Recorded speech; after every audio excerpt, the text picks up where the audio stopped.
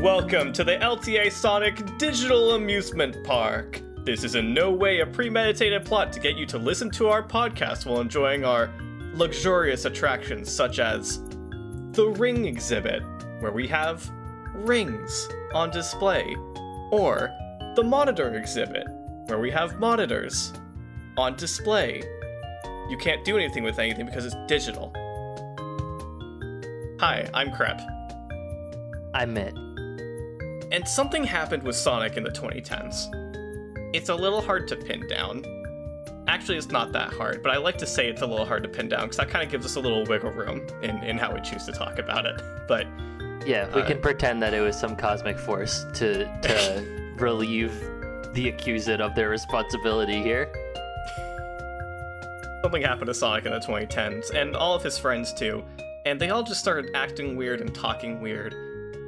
And I don't know, maybe it's just the right time to delve into it. It's 2021, the 10s are behind us, and there's a chance, small one, that things are going to be a little different going forward in terms of narrative and plot structure and how characters talk to each other.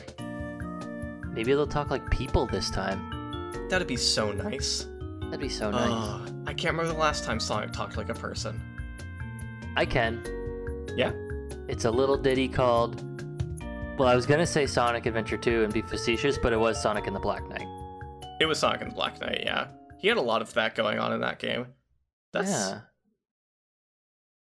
maybe a topic for another time, but like, I was just kind of listening to Black Knight stuff recently for a completely unrelated reason, and I didn't realize that Sonic had all these voice clips for like different missions and different levels where he would say like, so all I gotta do is this, this, and this, right? Like, to someone.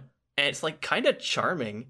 The way that Jason Griffith delivered those lines was very, like, he's just a guy.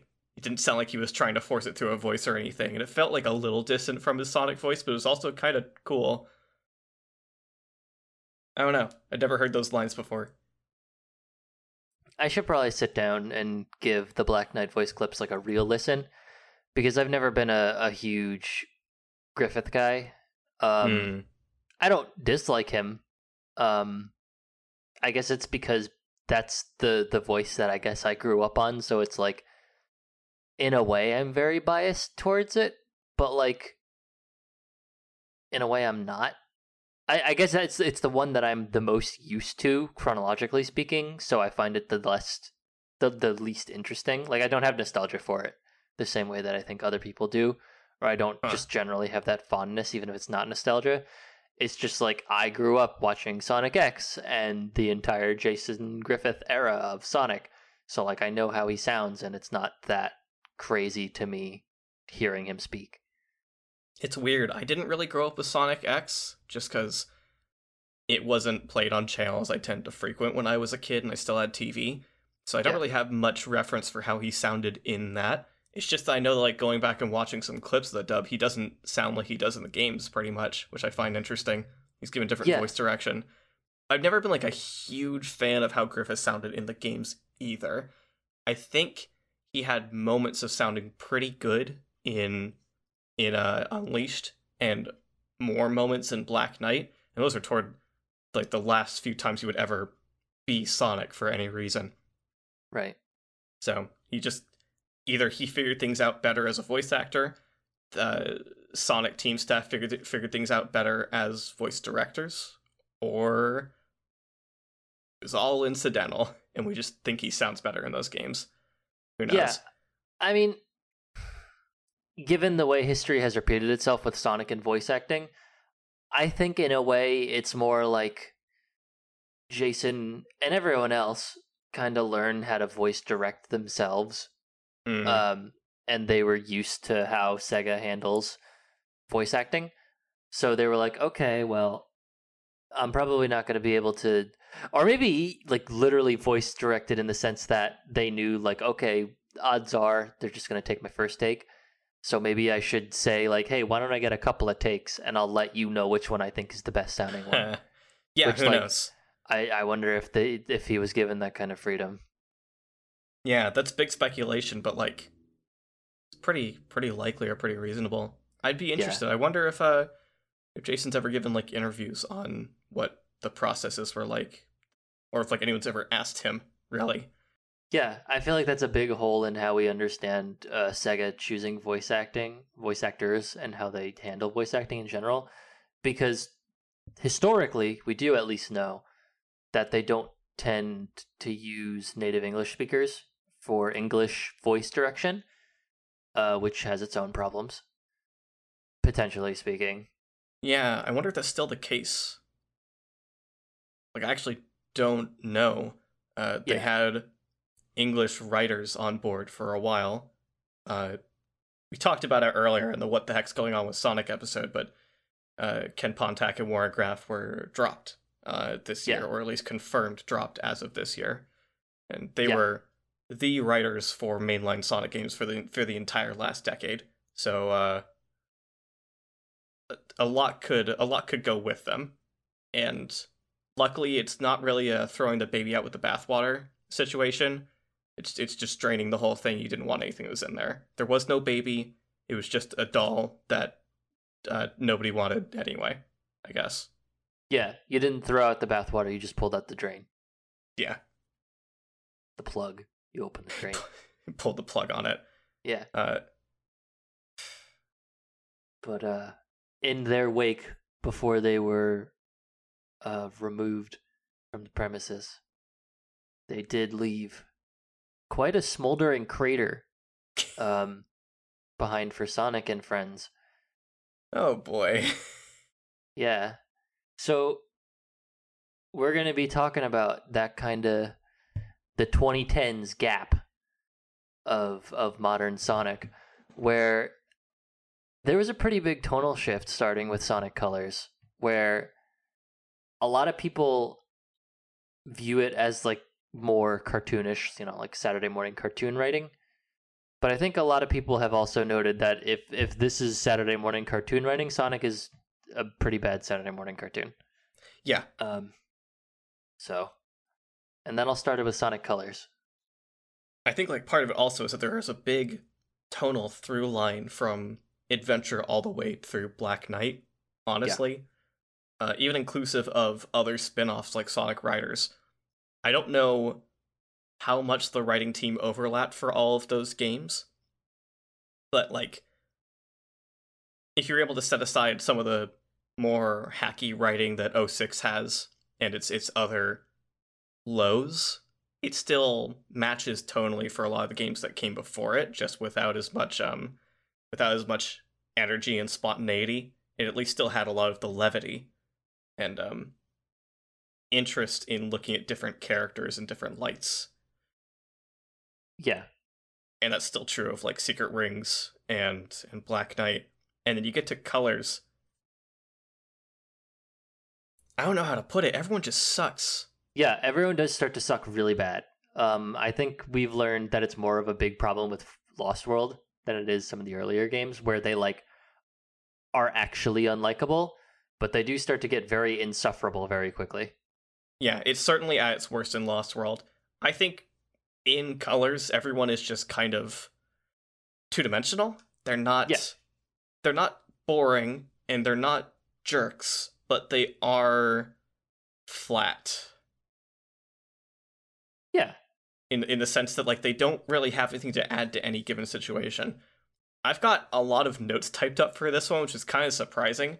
I had more emotions about this than I expected to have, but like the thing that I realized about Colors is that none of what happens in the plot matters. None of what happens in the cutscenes matters, except for the setup at the very beginning and the couple of cutscenes that come afterward that tell you exactly what Eggman's doing, and then the end. They show up to the amusement park, they find out that Eggman's siphoning energy from these aliens. That's that. You get like a more in-depth look at his process later on, but it also doesn't really drive the player forward at all compared to how overdriven they already were by the plot. And then it's over.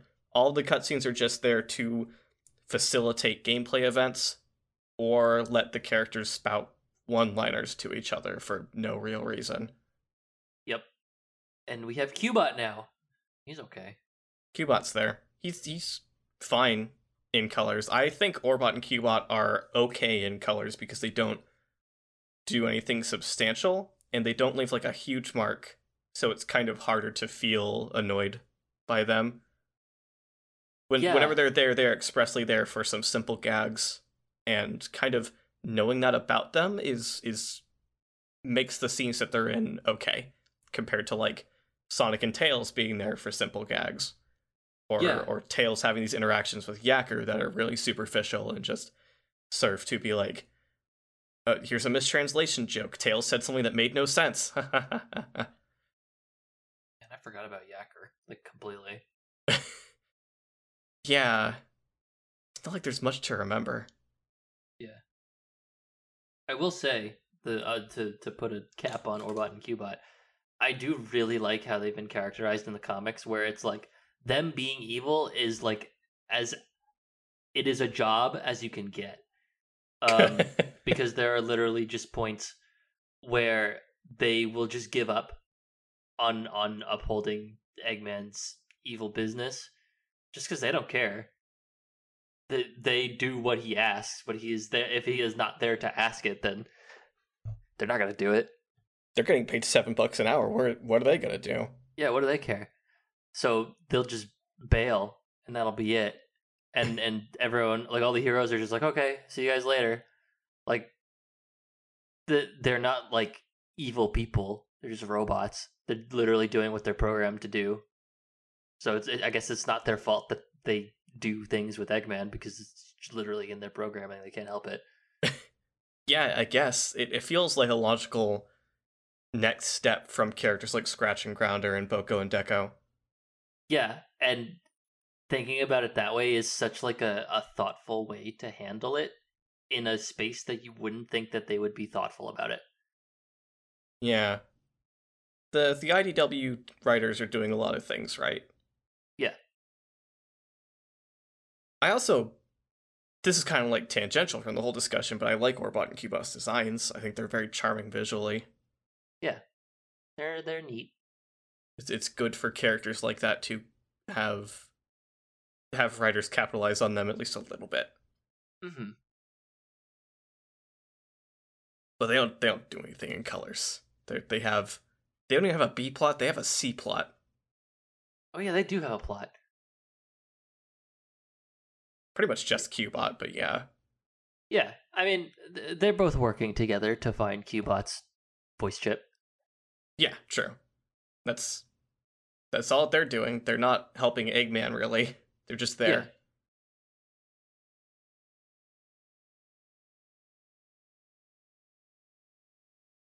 Part of the thing with colors to Lost World enforces also is the existence of the Wisps at all. Yes. And I like them in colors. Yeah, like, they're neat. But I think we've learned, as they've kept inserting the Wisps into things, that, like, they're really not an equivalent to, like, the shields or Mario power-ups where, like, you could just throw them wherever you want and it's fine. Because the Wisps have an entire game story centered around them. Like, you can't just throw them around in things when they have a place to live. They have a purpose that is entirely story contextual. They have a gimmick. So it's like, why do they keep getting stuck around when they are really centralizing gameplay elements that don't really feel like power-ups? They, like, levels are built around them.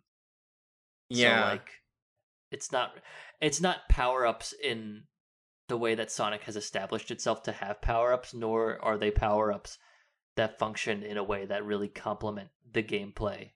Mm-hmm. They provide an alternative gameplay. Yeah. The thing that Colors did nice with them most of the time, is that you were allowed to do different things with them. You would get a Wisp, and there are different ways you can go with it, or there are different places you can choose to use it. You end up having to use it, but you're given options, so the level feels really structured around them, compared to in Lost World, where you pick up a Wisp and there's either only one thing to do with it, especially with stuff like the Asteroid Wisp that just kind of whisks you away and then you're done with it. Or you can just sidestep them entirely and you wonder why they're there to begin with. That's how I feel about like a lot of the Laser Wisp and Eagle Wisp uses. Yeah. Or you could have the Bomb Wisp, which I'm pretty sure is exclusive to power-ups that you get outside of levels. Like you bring it in with your item reserve. Right. And all you do is roll around and eventually explode, and it's not used for anything contextual or specific. It's not like a better alternative to Sonic's main gameplay. You just roll around, you explode, and that's it. It just exists. In the mobile game Sonic Runners, when it was available, I know they used the plot line of that game, or like plot scenes. I don't know if that game really has much of a plot line, but they used the scenes of that game to explain that the Wisps liked Sonic and Tails enough that they decided to leave as an entire colony to go to their world instead of staying on their own planet. Yep. And like on some level, I guess that's fine. It's just so weird. They can do that, but the fact that they have to justify it in a side game instead of the next major one where they're just kind of there arbitrarily with no reasoning. At no point in Sonic Lost World is there any explanation for why Wisps are there. Yep. And, well, it's even weirder for the Wisps to be there because it's not Sonic's world. It's that the Lost Hex. It's the Lost Hex. And to be fair, we don't know much about it. But also, to be unfair, we don't know anything about the Lost Hex, and that's a problem. Yeah, let's take all these ideas that we have and focus on, I guess, one thing at a time. Mm-hmm. Because we have a lot of ideas, and we do have a lot to talk about. We have a lot of ground to cover. So I guess let's, like, with Sonic Colors, they definitely took a step away from the way that Sonic stories and writing have established themselves in the past, which I think was kind of a build-up regardless of having Pontac and Graph, because the intent behind the tonal shift to making Sonic a lot more lighthearted and, I guess, Western-oriented. The writing is definitely very Western, because earlier Sonic stories are very, like, they definitely feel a lot more like anime. So yeah, you could definitely feel that they're not exactly written by Western writers. So I would say that it does start a little bit with Unleashed, but because it's still the original team writing it, it still has some of the charm that makes the original, or not the older games charming. Like, even if you don't like some of the more extravagant stories in Sonic, you can still tell that they try. They have a lot of care to try and do what they want to do. Even in Sonic 06, Sonic 06 tries very hard to take itself seriously. And whether the material sticks or not is kind of works per person. But the point is, they still tried. It's not that the material itself was kind of destined to be boring or fail or whatever. But with Unleashed, they still kind of had that kick to it. But they did err more on lighthearted in a way that earlier games didn't. But Sonic Colors focused on being extremely lighthearted and limiting the cast substantially to basically only Sonic, Tails, and Eggman. And the way that they handled those remaining characters is they're pretty much not even caricatures of their former selves, because I'm pretty sure we know that Pontac and Graph didn't really engage with any of the old Sonic stories and basically looked up cutscenes to get themselves up to speed. Like, they're not invested in the Sonic IP, as far as I can remember. So when it came time to write Sonic Colors, it really just feels like a generic cartoon. Like, Sonic feels like Sonic is the meme personification of himself. Sonic and Sonic Colors and that whole era in general is the kind of Sonic that would say, "You're too slow," purely in a mimetic sense, because people on the internet found it funny. So therefore, that Sonic has to find it funny because that's what that Sonic is. He's not like a character. He is not a character. He is a reaction to the character. I don't want to like oversimplify the point too much, but I feel like if anyone needs like a further idea of what the distinction is, I think Sonic up to that point was a character who could find himself funny, like a character who could say something because he enjoyed saying it. He enjoyed being the person that he's putting on, that he's projecting outward. And then after that point, he became more the person, or he came off at least more like the kind of person who says something because he knows other people are going to find it funny. Yeah, and I think that definitely affected his dynamic with Tails, because it feels like they're trying to make them have more of a dynamic. Like, look, they're best friends, so they kind of ramble and riff off each other, and Sonic will lead into Tails saying something, and Tails won't pick it up because that's funny. But because they do that, it feels like they kind of hate each other a little bit. Yeah. Like, Tails just doesn't put up with any of Sonic's humor, and Sonic just gets left hanging like he's a dad or something. Sonic's a dad now. He makes dad jokes, and Tails is Sonic's son. That's what their dynamic is. I have a huge problem with the way that the characters act, period, in this whole period. I'll use the same word twice for different meanings, because it's a culmination of the writing that the voice actors are given, the voice actors themselves and the voice direction, and the character animation. Yeah.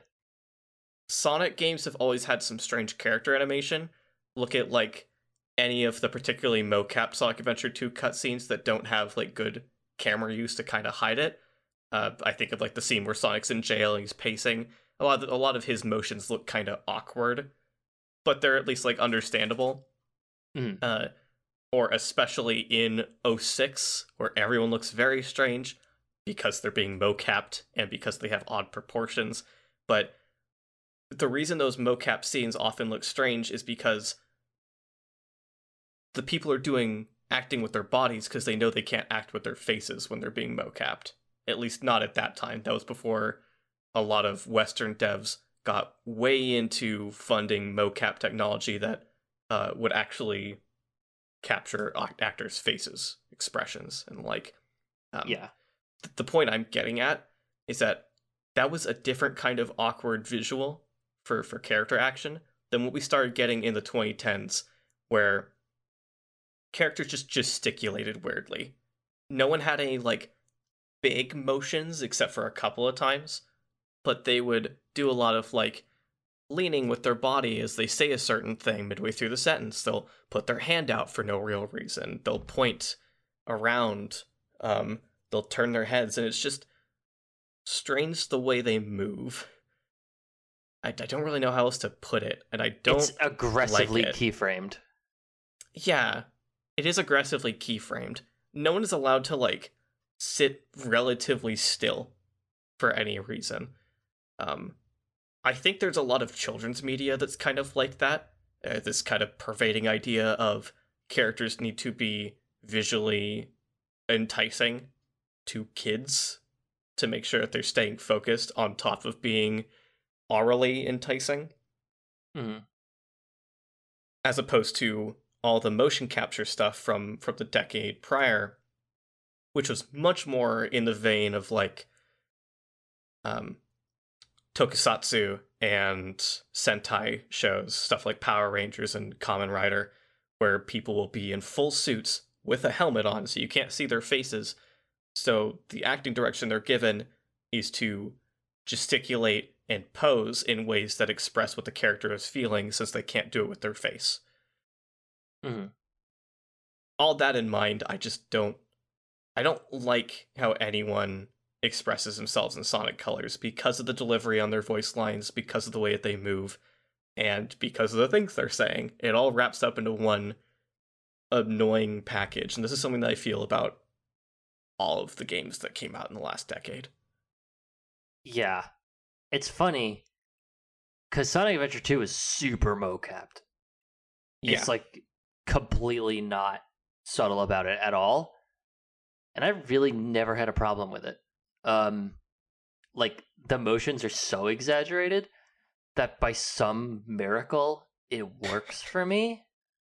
No, I can see that, especially with some scenes. I think like Yeah. the the jailed Sonic scene is one of the ones for me where it looks a little strange, and it's probably because a lot of the motions are not super exaggerated. Or you See, can see like it just feels like a little too bouncy. that's the scene I would say that I think I like the best, honestly, or at least it's the one that stands out in my mind the most, just Hmm. because of the little details, like Sonic being physically impatient in the jail cell is like really good characterization for him. Like he just can't stand being in that jail cell. No, And I think that part's great. yeah. So like there's some weirdness, but like Amy doing the little twirl and all the little things like that, and that Hmm. makes it all stick out really well in my brain. Yeah, the parts that I fixate on a little bit more are um when Amy says, "If you promise to marry me," and Sonic turns around and says, "No way," and like walks away from the camera further into his cell. Like the motions that he does in that exact moment feel a little weird to me, and Oh yeah. it's stuff like that that I kind of pick up on when I think of like the scene that I think looks best with the motion capture in SA2. It's always the scene where Sonic brings the fake emerald to Eggman. Like you can tell the way that he's walking is motion captured, and the way that he's holding the emerald in his hands is motion captured, but it looks fine. And I think a lot of it is the cinematography of it more than anything else. Yeah, definitely. But that's like whether you whether you think that's endearing or think it looks strange or have not really picked up on it, it's still like a noticeably different feel from the way characters move in Colors, Generations, Lost World, and Forces cutscenes. Yeah. There's a lot of like punctuating with just with hand gestures, um, lots of like throwing both hands up for no reason. I see that a lot. Yeah. Everyone has to exaggerate, or everyone has to express themselves really exaggeratedly, and it has to always be pose to pose to pose, and they have to be really big poses every single time. And they're like, it's weird that you said no one's allowed to ever stand still, because I feel like because they're all keyframed so much, they do stand still like a lot, but they're standing still, you know, gesturing as big as humanly possible, Yeah. because there's just no in between subtle movement. It all has to be really weird and very stilted. It's actually animated really stiltedly. How it gets pose to pose, and like it's nice to have these keyframes, but they're also not strong keyframes. Yeah. So none of it really just helps. And It's probably more accurate if I had said they're not allowed to like hold pose. they're not allowed to relax. Yeah. And the models being awful do not help. HD Sonic models have not been good for a while. They are terrible for this. Mm-hmm. And that's stinky. Yeah, that's like another factor in like all things wrapping up into a package that's not enjoyable. Yeah, for sure. I don't know if I really had anything else to say specifically about Color's place in all of this, because at the end of the day, it's kind of maybe not the least offensive. It's like the second least offensive of the four of them. Yeah, yeah, I agree. I mean, yeah, I guess by that virtue, like Generations is the least offensive because it has nothing going on. Yeah, it has nothing going on. It's verbatim what I wrote. Nobody has any character. It's really boring. Yeah, there's not any story. There's no opportunities for any character to happen, so nothing happens. Well, it's messed up because I think there are opportunities that they just don't seize. Yeah, that's true. Not even from a, like, they could have written the plot a different way. I just mean, like, every time you beat a level, you save a buddy, and they just say something to you, and then that's it. See ya. Like, Yeah. they could have written a little more right there with each character. Sonic never says anything to anyone, and to some degree, you can read it as they didn't want modern Sonic to say anything because classic Sonic doesn't say anything to anyone. But sometimes characters have different exchanges between classic Sonic and modern Sonic with them. So why can't modern Sonic respond to them? Yeah, it's they weird. always have different exchanges. Do they all have different exchanges? I thought some of them were the same. They all have different exchanges. I've only ever Dang. interpreted it as they just didn't want to pay the voice actors more. I mean, given the industry, that wouldn't be surprising. Yep. But like nothing happens with the characters. Generations plot is really paper thin and is just an excuse for the gameplay to happen, and like that's fine. It just also means that like it almost feels like they shouldn't have bothered as much as they did.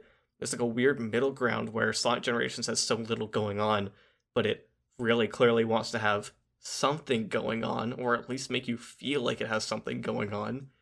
Yeah. Ugh.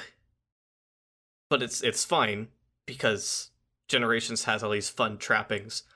The different locales that are familiar, having a relatively enjoyable hub world that you can also skip through most of just going from level to level in a menu. Yeah.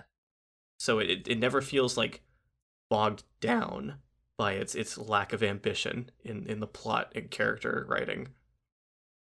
Yeah, I think that's a good way of putting it, is just that it doesn't ever get in the way of anything. Yeah. So like, yeah, there's nothing there, but at least the fact that there's nothing there never gets in the way of the game. So at this point in time in the community, everyone's a little bit sick of the new style of writing. Maybe not sick. Everyone's getting hungry. Everyone's getting hungry, yeah. Yeah, because after Colors, everyone was like, cool, this is a fun, lighthearted Sonic. I like this. I like that he makes funny jokes. Everything he says is pretty funny. It's like a cartoon. And after Generations, which had nothing, it was like, oh, well, you guys could have done something with it. But nobody's really turned on it yet. And that brings us to Sonic Lost World.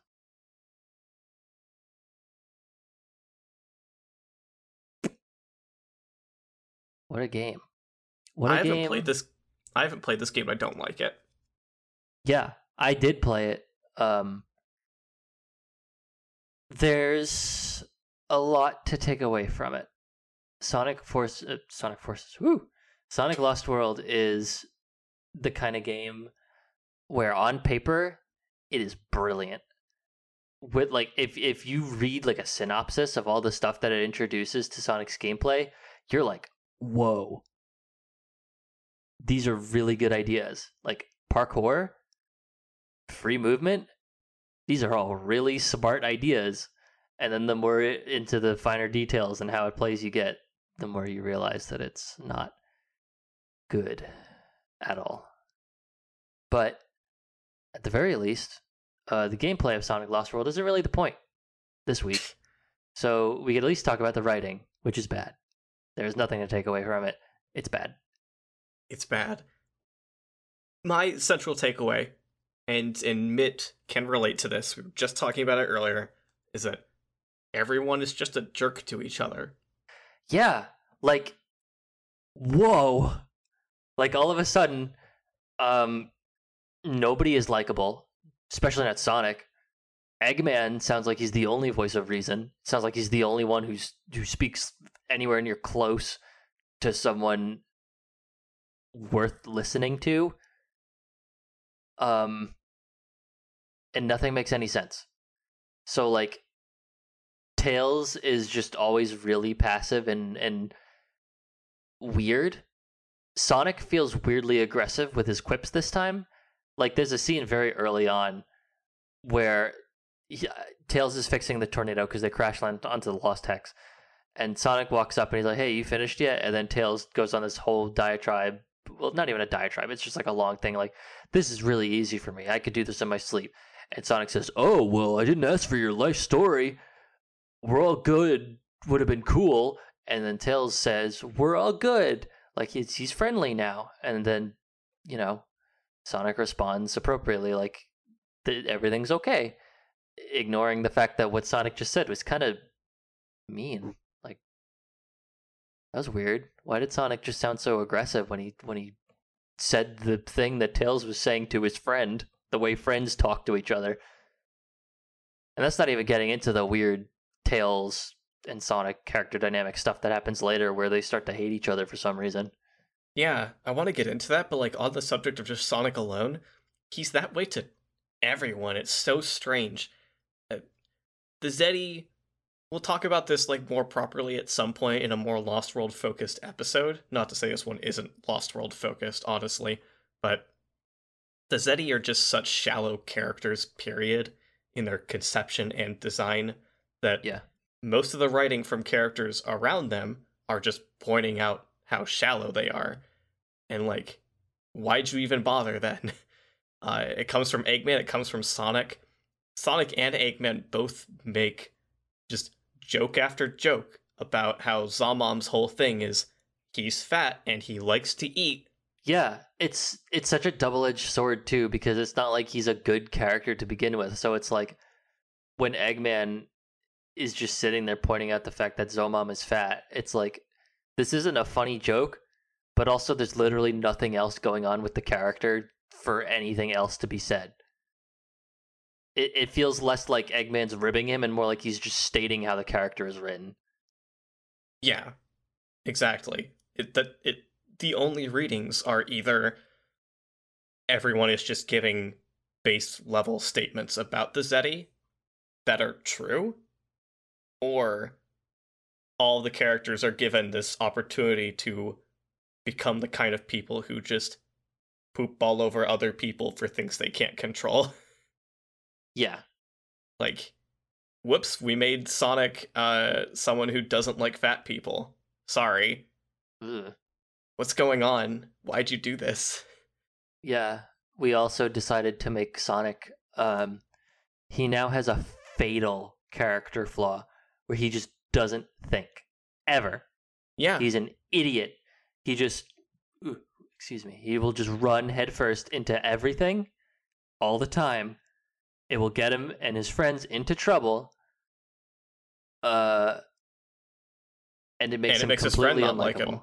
Yeah, it makes his friends not like him. Which, that's the thing. That doesn't really come up.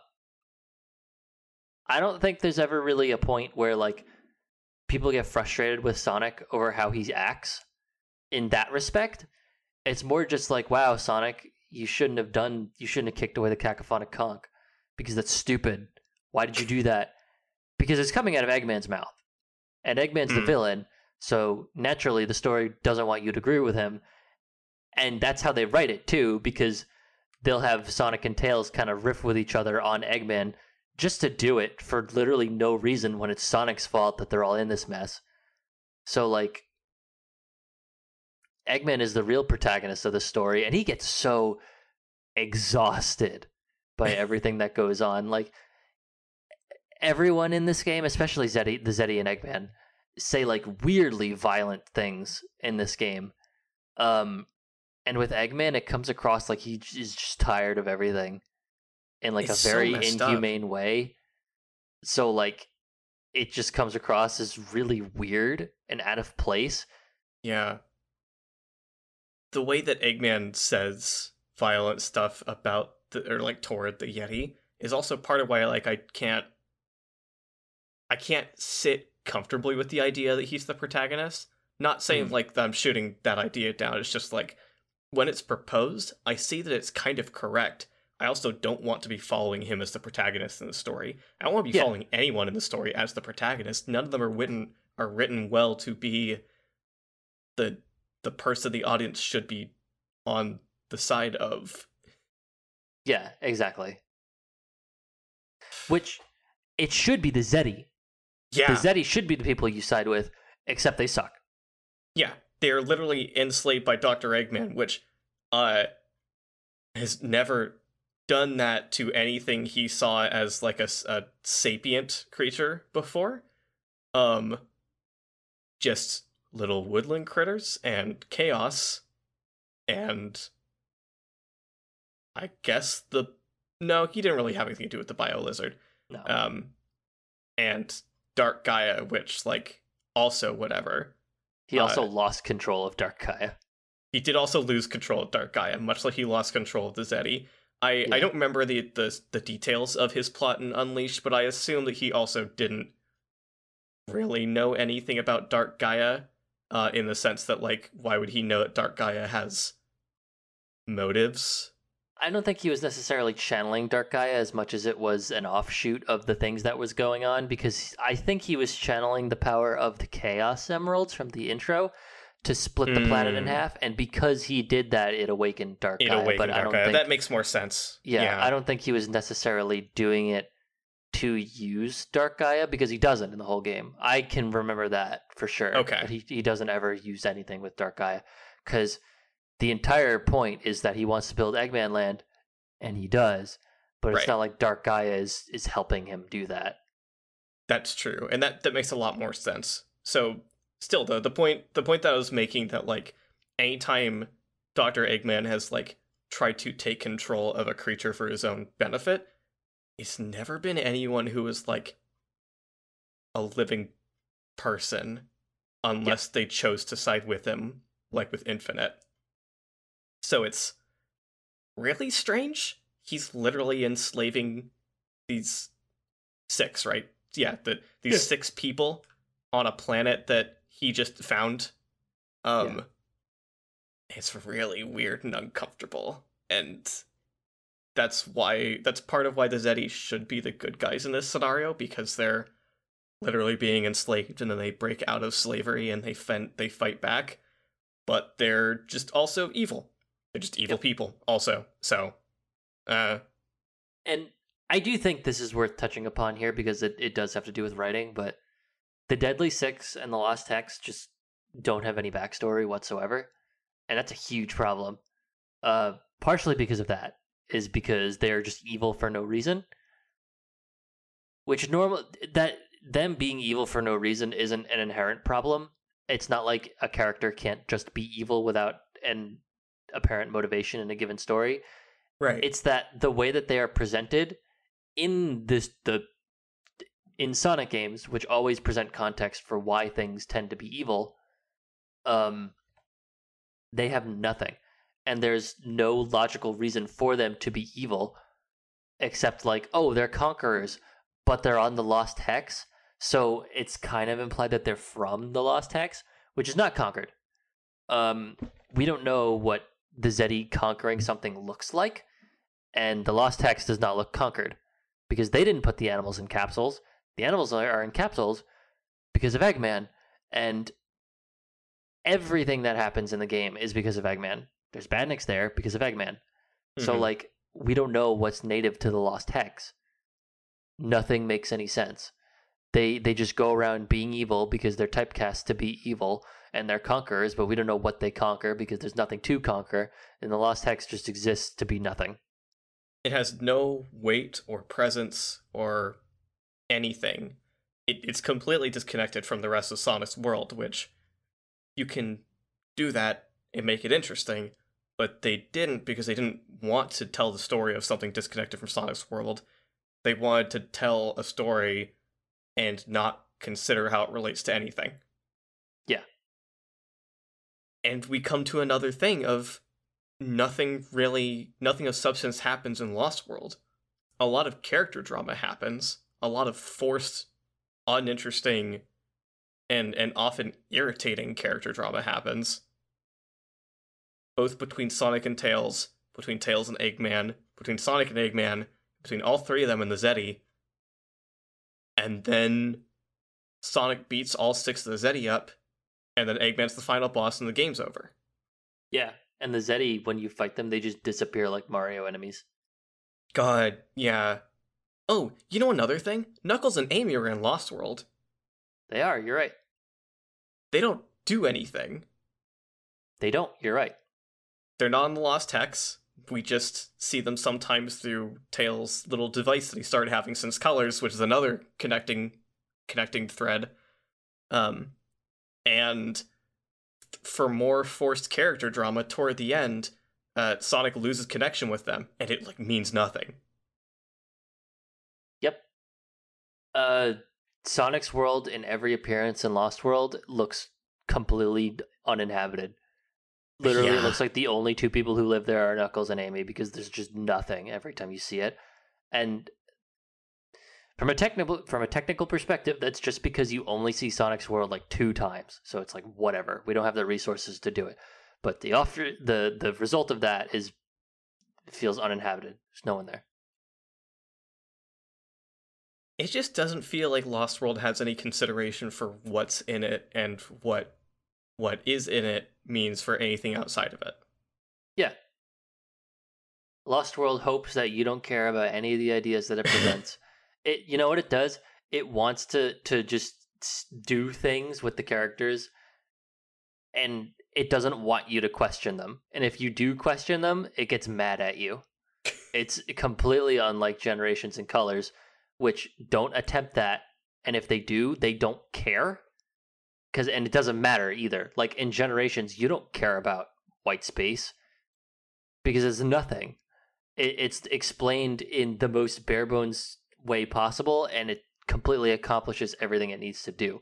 And you don't really care about the logistics of it because the logistics don't matter, and they never do matter. So with Lost World, it introduces so many things that completely are not elaborated upon in a way that makes things make no sense and is just awful to experience. Everything about it is bad. I think even worse than just having the Wisps around for every game after Colors is the fact that the next game that had them was Lost World. Yeah. They don't explain anything for why there are wisps on the Lost Hex. The implication from Colors is that they all come from Planet Wisp, and that Planet Wisp was this central narrative figure because it's where Eggman found the wisps, and he made the whole amusement park as a front for chaining that planet specifically to his machine so that he can siphon power from them. Like, yeah. Sure, he is using machinery on Asteroid Coaster specifically to do this. So, like, there's another planet or series of meteorites and asteroids, maybe also planets involved in the process. But at the end of the day, most of it is just Death Trap / actual amusement park as a front for this really scary thing he's doing. Yeah. So the fact that the wisps show up again after that, not just having followed Sonic, but apparently existing naturally in another location, feels really strange. Maybe the idea is that the wisps are kind of nomadic by nature.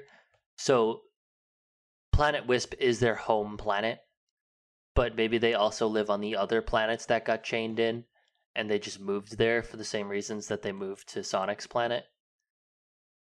Like, maybe. And then I guess they would also be on the Lost Hex for the same reason, even though we still don't know what the deal is with the Lost Hex.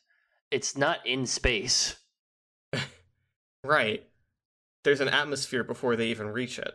Yeah, it's just in the sky. We don't know where in the sky at all. And we're probably never going to see it again.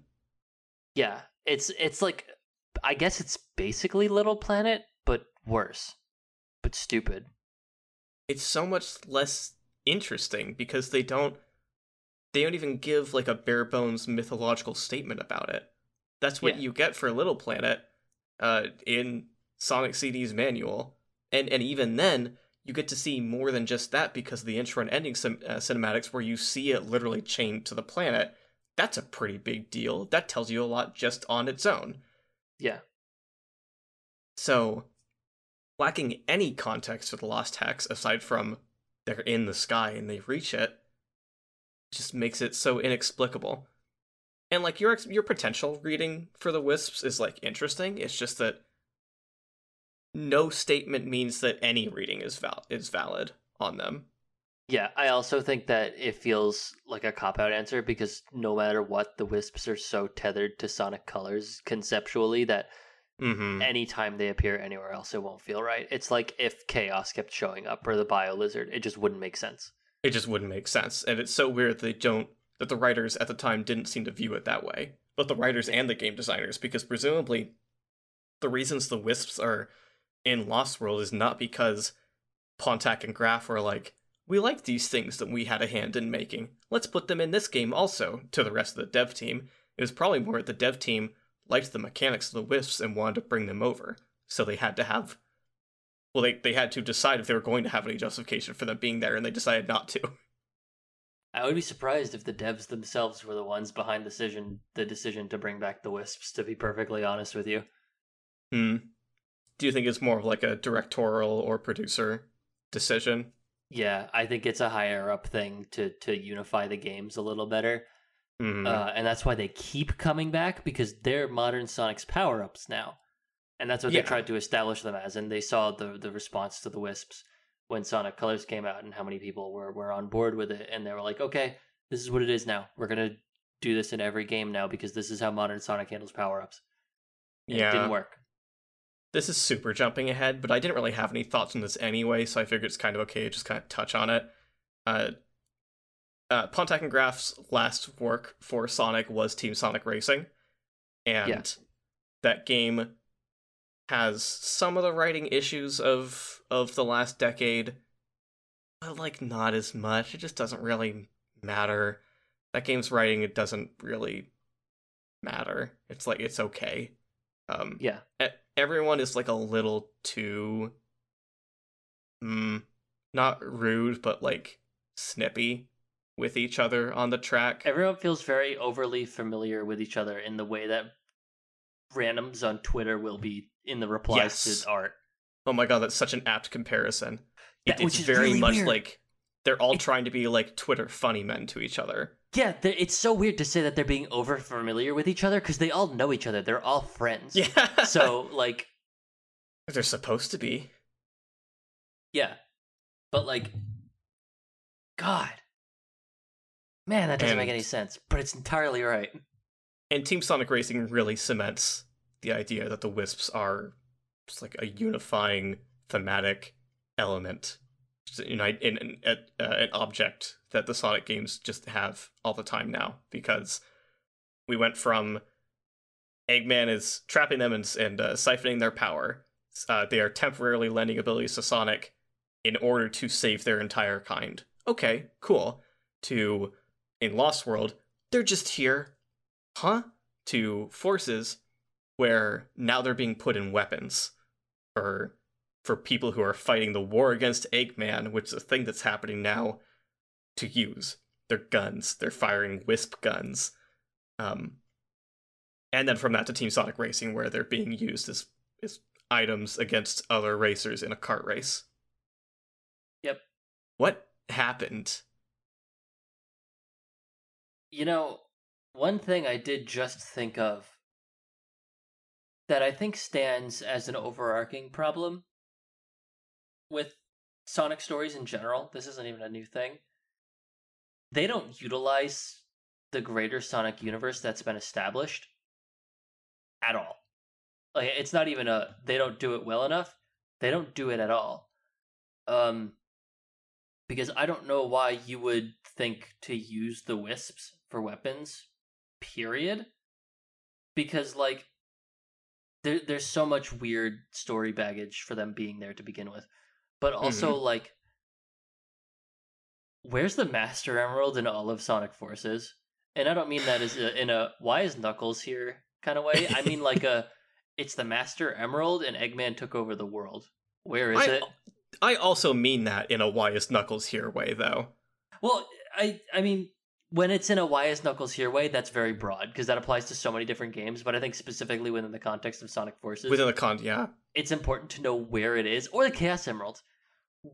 What is happening? Where are all these big important MacGuffins that, like, yes, they are used in every single plot as the MacGuffins to give Eggman, like, the energy he needs.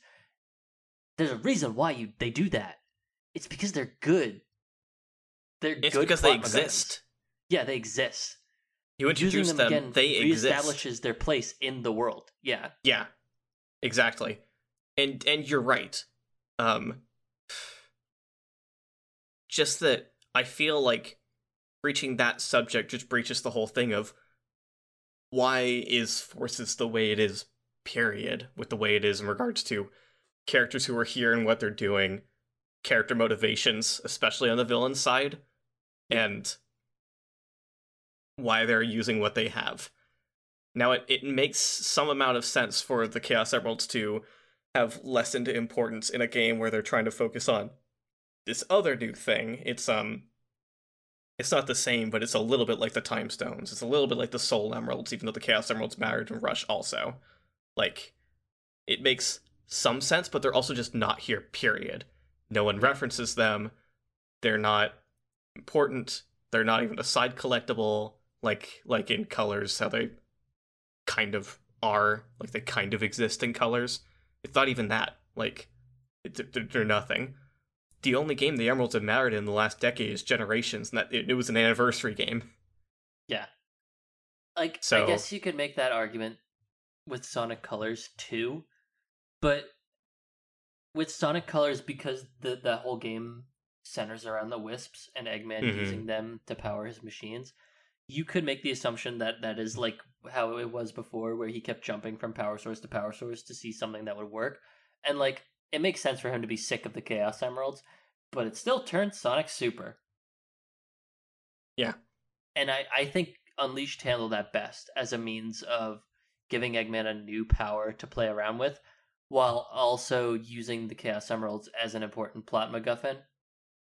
That, and they're neutralized at the same time. There's a reason why they can't just be used as a catch-all for everything, because you have to fix them. People don't talk about it enough, but Unleashed has a fairly competent story structure. Yeah.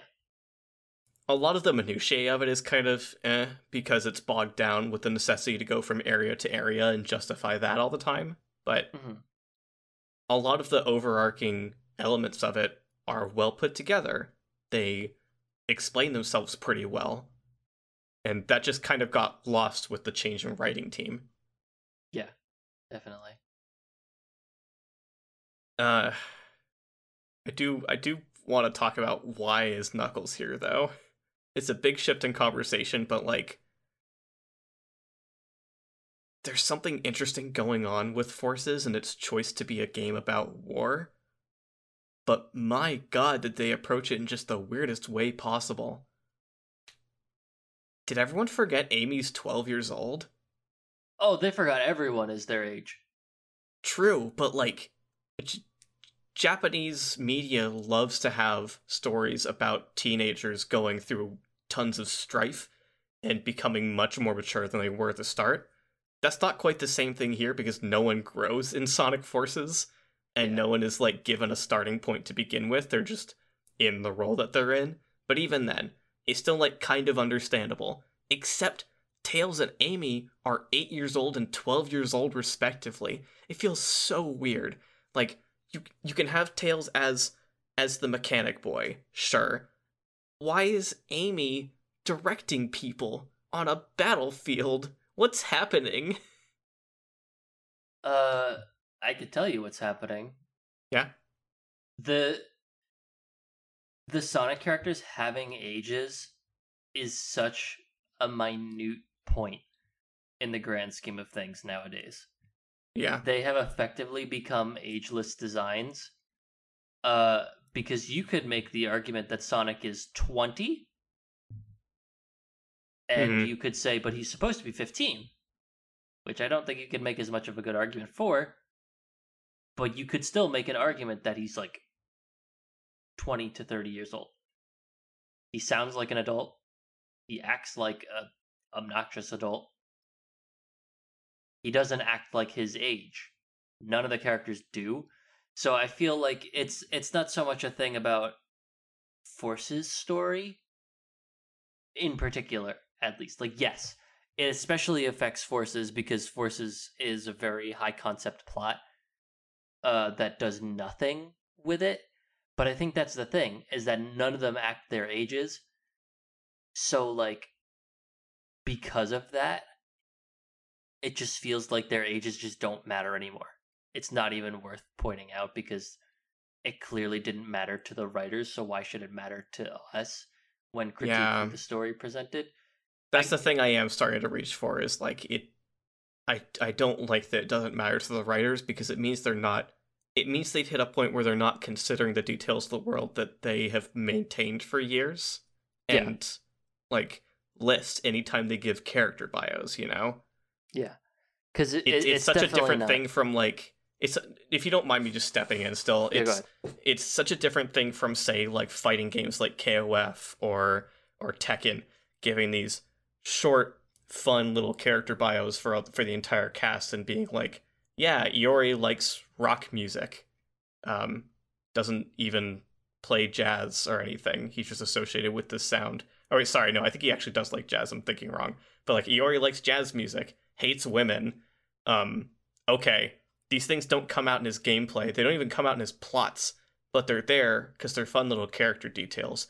There's a world's difference between that and making statements about the kind of people that your characters are, and then putting them in situations that make them act against that constantly. Yeah. I think my point is that it's not so much a specific problem with Forces. It is a problem with the greater franchise in general. You are right. And the direction that modern Sonic has taken with everyone. It feels like nothing about the established world or character details matters at all anymore. And they're trying their hardest to erase all of those details that did matter so they can continue doing just whatever they want with the freedom they're permitted by having no details. Because by making it so Sonic is no longer, 15, they can do whatever they want with him and justify it because he's Sonic and he's not a character that is recognizably the age that he is supposed to have. Mm-hmm. Which is bad. Which is stupid. It's just stupid. The reason I fixate on Knuckles and Amy in particular, because you're right. This is not a Forces-centric problem, but I view it through the lens of Forces a lot lately, because I don't get why Knuckles is in a leadership position in this game, why the writers decided to do that, because he's not a leader. He has always been a loner. That has always been his thing. Even if that is also several other characters' thing, it's always been his. And there's no build-up or justification to it. It's just where he's at, because they need people to be in wartime roles for the army that is the basis of the whole game's plot. And so they put Knuckles there, so they can have him say funny stuff because he's kind of stupid. That's how he's written. Love to have an incompetent leader for the player base, or for the player faction, rather. And then just Amy is... It's just weird. I don't like the way they characterize Amy anymore. Period. It feels like they thought, oh, well, we have to put the important characters in the important leadership roles because they're the important characters, and they didn't really think any harder than that. It's why it was nice opening up the first few IDW issues and seeing the writers of those comics just undo all of that, like, as quickly as they could. Just get everyone out of those roles. Like, there is still war happening, there's civil unrest, but the main Sonic cast is not at the forefront of operating it anymore. Which is good.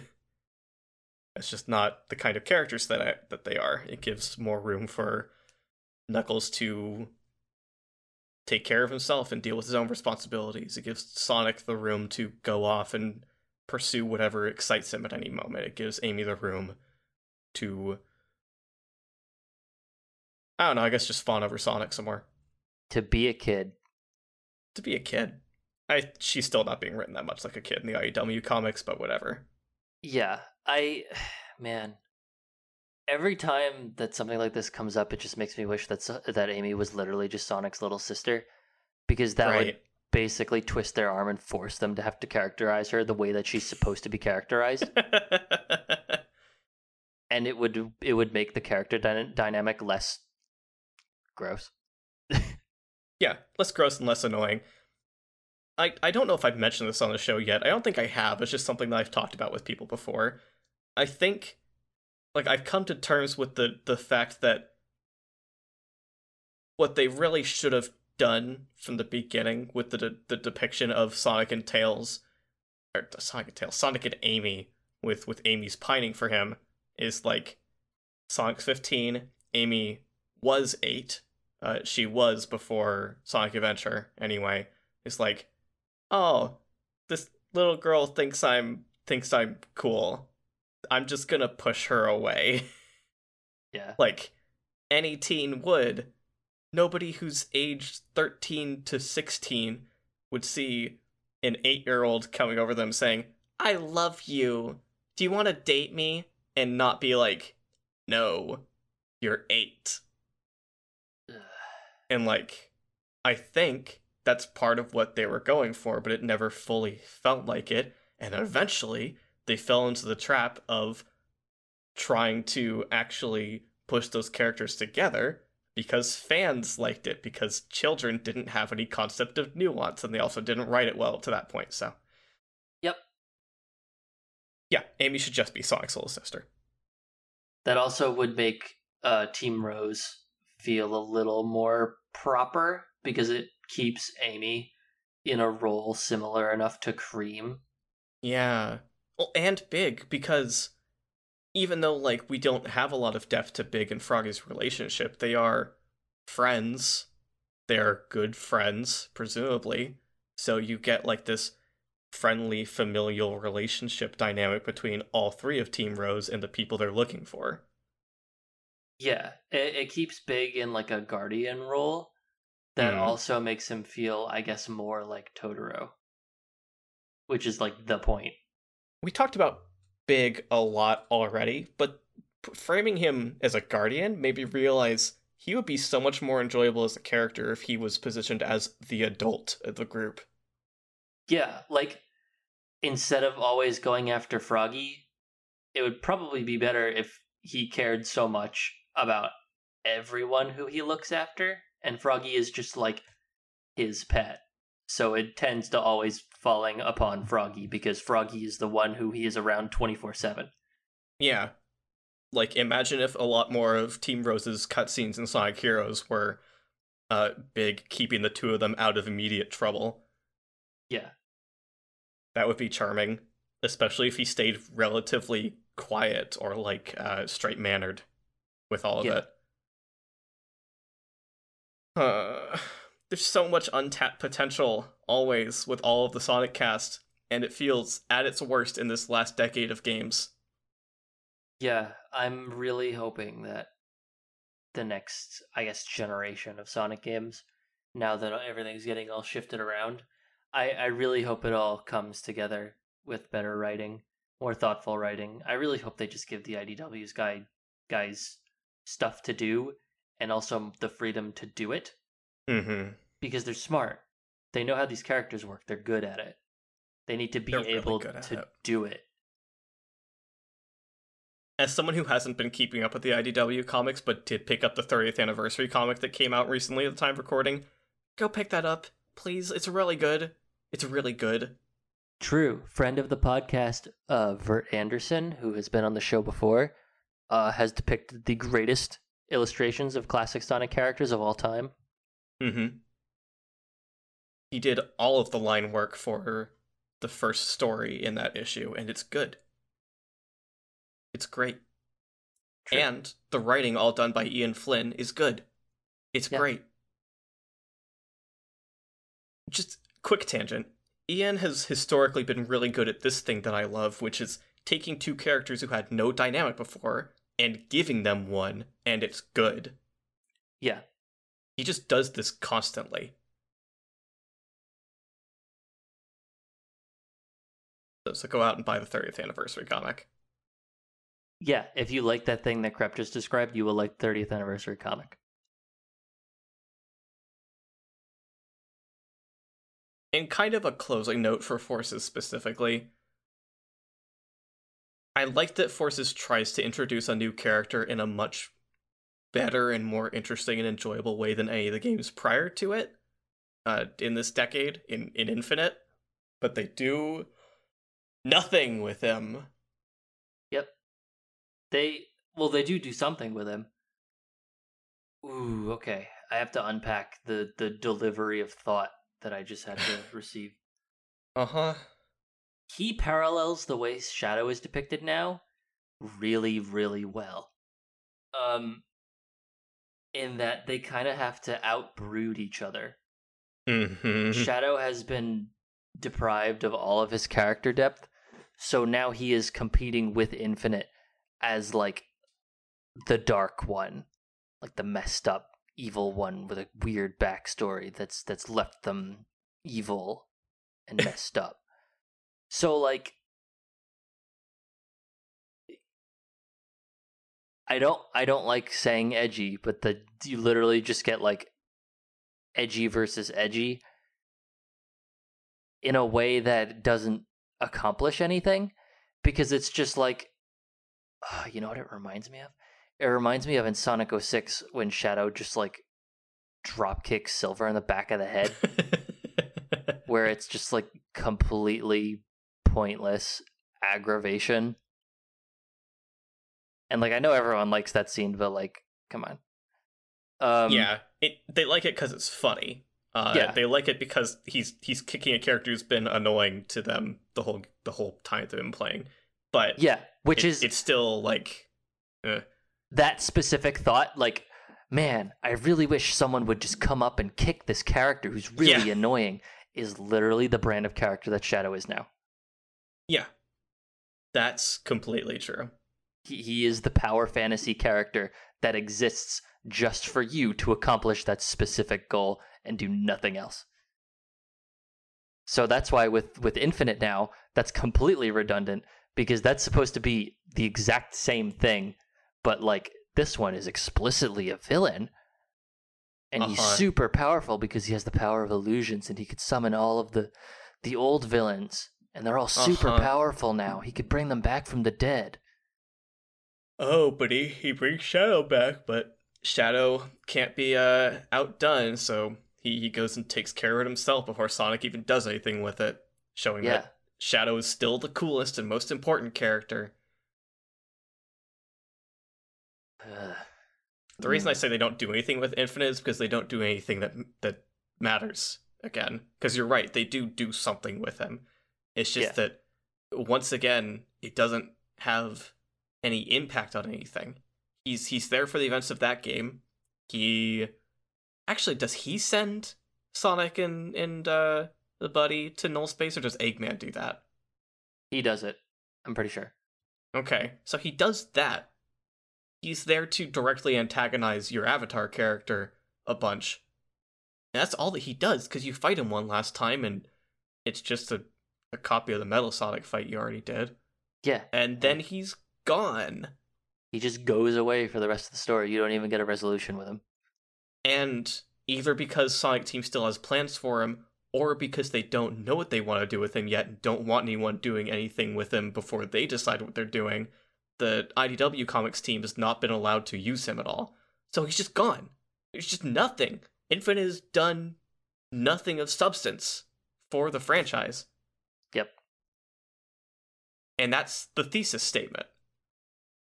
None of these games, narratively, thematically, have made anything that matters, really. Like, the most credit you can give them is the Wisps, because they were neat in colors, and they should have stayed there, and they're putting them in everything else, so you have to kind of acknowledge that they're here and a part of Sonic's brand identity, just because they're here. Yeah, but and they're not characters. Yeah, I feel like that's a good way of putting it, and that's a big problem with all of the new things that Sonic has introduced, is that they're addressing a problem, which is, oh, well, we don't want the villain to just be Eggman every time. And we want there to still be new characters. You shouldn't just use, Sonic and Tails and no one else every single time. But they're addressing that by making characters that have zero depth exist purely for the given story and nothing else. But then they keep bringing them back. In the case of Zavok, they just keep bringing that guy back, and they don't explain anything about him still, so they try and make him more and more important to the greater Sonic universe without ever giving him anything of actual substance to back it up. He's just there now. And they keep pitting him with Eggman, and he should hate him. Yes. There's no justification for why Zavok would be cool with working with Eggman ever again, but he keeps doing it.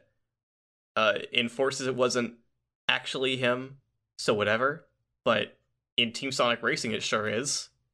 Yeah. You know more than I do about how Zavok is in the comics right now. Is he working with Eggman, or is he his own actor? He is not. So, okay. The interesting thing about the IDW comics is that recently I caught up on all of them as of recording. And I read through Bad Guys, and that is a side series between, I believe, after the Metal Virus saga. And it sets up for the next saga, which is going on now. And what that is a bunch of villain characters established in the comics who have worked with Eggman in the past and have been betrayed by him or slighted by him in some way. So they work together with Dr. Starline, who is Eggman's self-proclaimed assistant, who has also been disgraced by Eggman, to prove Starline's worth to Eggman. And in return, Starline will give all these other villains what they want.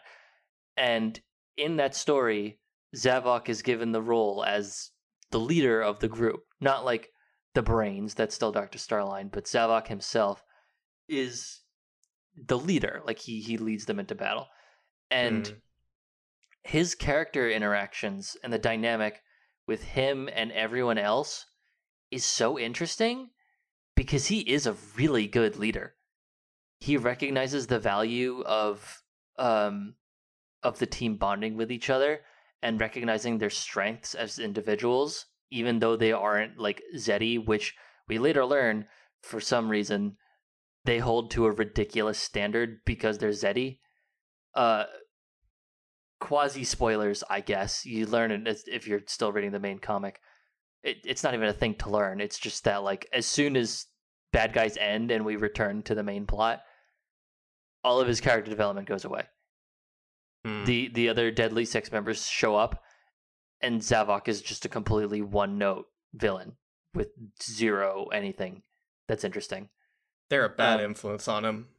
Yeah.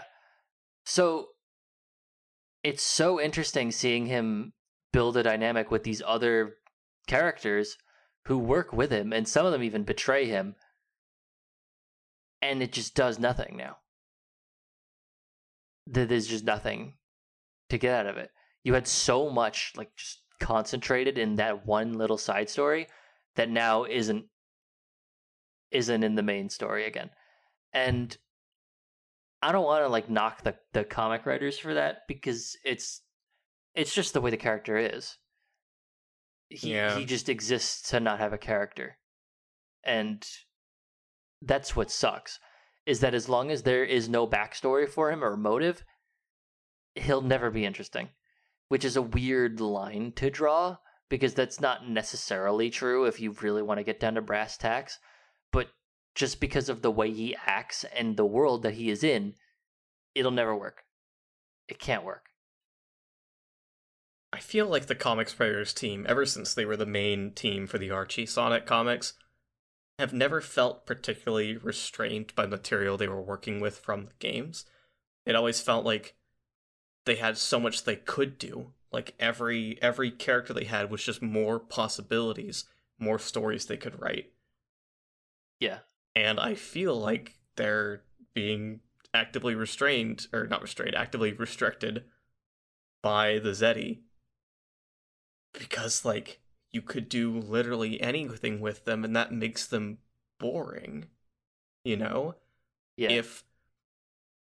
If the team is given enough free reign with the characters that they're given, which they're probably not given that much free reign, but maybe with the Zeti, who knows? They really could do a lot of different things to give them some actual place and presence in Sonic's world. And that almost means that whatever they do with them could be really flat, because, like, where does it come from? The Zeti don't have any established character that, like, gives them a good leaning in one direction or another. They're just evil jokers who don't have anything interesting going on besides superficial traits that include such exciting life aspects as enjoying personal stylization and being grumpy because you're old and enjoying eating at the behest of anything else. There's nothing that makes for anything interesting narratively. So whatever direction they're given at that point feels arbitrary. Yep. It's so frustrating with them because it's like I almost don't even want to see them get character development. Yeah. Because what's there as a baseline now, I almost can't fathom as being saved or fixed. I don't feel like what they have deserves any elaboration. Yeah. I'd rather them just never reappear than for them to be established as like a recurring thing. Except for Zavok. If you got rid of all of the other Deadly Six and just had Zavok and had him be like a weird alien who's like a really smart leader and like has his reasons for doing things and can see the values in working with other people, that's cool. That's interesting. The other Deadly Six members don't have that. Yeah, because at least Zavok's trait as a character was leader. Yeah. His traits were like aggressive and leader, and like that's something because that leader can be in relation to other people. Yeah. I think if you make Zavok not necessarily evil, but like I don't know how to put it. He values strength above all else at the behest of any damage that may cause. That would be an interesting dynamic because that would give him a reason to constantly be seeking a group. And it would give him, and then that would give him more reasons to, flex his leadership muscle. And it would also give him a reason to be a villain sometimes, but not give him a completely invisible, pointless motive for just being evil. Like, even if you wanted him to be evil, just all the time, just go around conquering places, that would still be a good enough justification, is that he goes around conquering places that are not fit to be strong enough and he has no respect for, so he doesn't see them as, I guess, people. Right. Which would still suck. It would be boring. But it would at least be something. Yeah, like at minimum, that provides a character flaw that can be changed through development and story arcs. Yeah. Like there's a basis for someone to be something and then be something else later. Yeah. And you know what's especially weird? He's not even the leader of the Deadly Six. Like, not technically. Master Zik is clearly above him and gives him advice. And he values everything that Master Zik says. That's true. It's weird because there's a little bit of the narrative positioning him as a leader figure, just in that he's the penultimate boss of the game. He's the last boss of the Zeti. And whenever the Zeti do anything as a group, he is at the forefront. Yeah. Those two things alone go a long way for making him feel like he's the Zeti, even if he might not be the authority of the group. So it makes sense to hone in on him. And then the other part of it is that he's just the least obnoxious out of all of them. Yeah, like if you wanted to keep everyone and then let Zavok branch out, and I guess like the comics could be going in this direction based on how the last issue went. If you wanted to make it so Zavok branched out and did his own things because Master Zik just never let up and was just constantly obnoxious and evil about everything, and it got to the point where Zavok as the leader started to question his ways, so it was just Zavok doing whatever he does to build a new team versus the rest of the Deadly Six under the leadership of Master Zik. That'd be interesting, because then that would at least really be putting a magnifying glass on how one note they are. Like, if you make them all evil for the sake of being evil, and then put them under Master Zik's leadership, and he has an ulterior motive, that could be literally whatever it needs to be. It could be anything. And everyone else is literally just following the leader, because I can't imagine them thinking for themselves. Then at least you have something. At least there's something there. I had a different idea while you were saying that, and I like yours a lot. The idea I had was more that if Zavok leaves the Deadly Six, what if that left the rest of them feeling like there's a gap in how they function or operate, or how they are socially as a group, or just anything, like something was missing or something was wrong without Zavok there? That is honestly a decent way to give these other 5 characters any kind of drive that doesn't feel arbitrary, because it's relative to something that actually matters to them. They could become dispassionate or disillusioned or unhappy in any kind of way and either seek Zavok out or do something reckless or do something stupid, like anything that results in character development. Because the only thing at this point that I think could give the other Deadly Six anything of value is if something happens to them and then events that they go through give them traits. Because if something is just told to us otherwise, that like, oh, Zaz actually enjoys this activity now, like, why? Where did that come from? Why does it matter? Yeah. Giving us something that we actually see concretely happen on screen could matter a lot more. Yeah. Maybe it's just that, like, because we don't know what the deal is with the Lost Hex, it really just feels like that they truly just have nothing to hold on to. They're just completely empathyless, I guess. Yeah. Like, I think of Zaz, and it's like that character exists purely to be the crazy one, and I cannot imagine there is anything in universe prior or beyond that would change him from being that.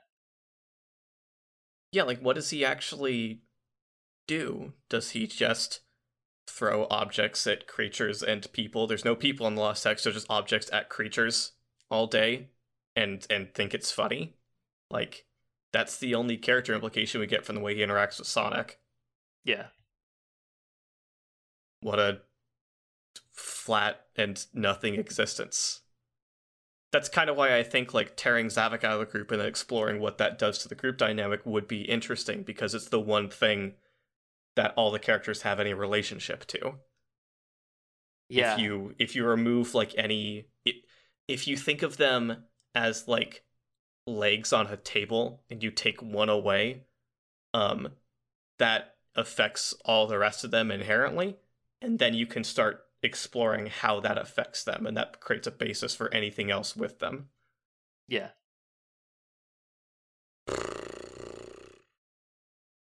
That's kind of our send-off to the writing of this whole generation of Sonic.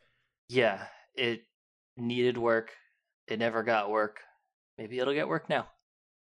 Hopefully. I'd love to end this on a hopeful note. I'm always excited for what they're going to do next. I hate the whole concept of the Sonic cycle, but one thing that I do think is real with a lot of Sonic games in the last, like, decade and a half has been, like, being excited that they're making something new and then seeing a little bit more of it and thinking, this actually doesn't look that great. I'd hope that we don't get that this time. I hope that we don't get it every time. Yeah. Especially after what we got from the 2010s. Yeah, I think it's nice to get new things. I think, to speak a little bit on a downer, I was hopeful that this would be like a full and fresh start on everything to really, turn the next page for the franchise. And then as we went on, it kind of stopped being that as much. But who knows? Maybe things could change. 2020s can be different. Yeah. My world's on fire. How about yours? That's the way I like it. And I never get bored. I'm Crep. You can find me on Twitter at CrappyBlue. I'm Mitt. You can find me on Twitter at Mitsumi Mario. You can check out the Twitter account. You can check it out. Whatever. You can follow the Twitter account for the show at LTA Sonic. And you can back us on Patreon if you so choose at patreon.com/LTA Sonic. And you could even look at the entire list of episodes and all the platforms that they're on at ltasonic.card.co. That's CARRD.co. And we'll see you in the next zone with a new set of writers and a new voice cast and a whole different look on everything. Everything. Everything.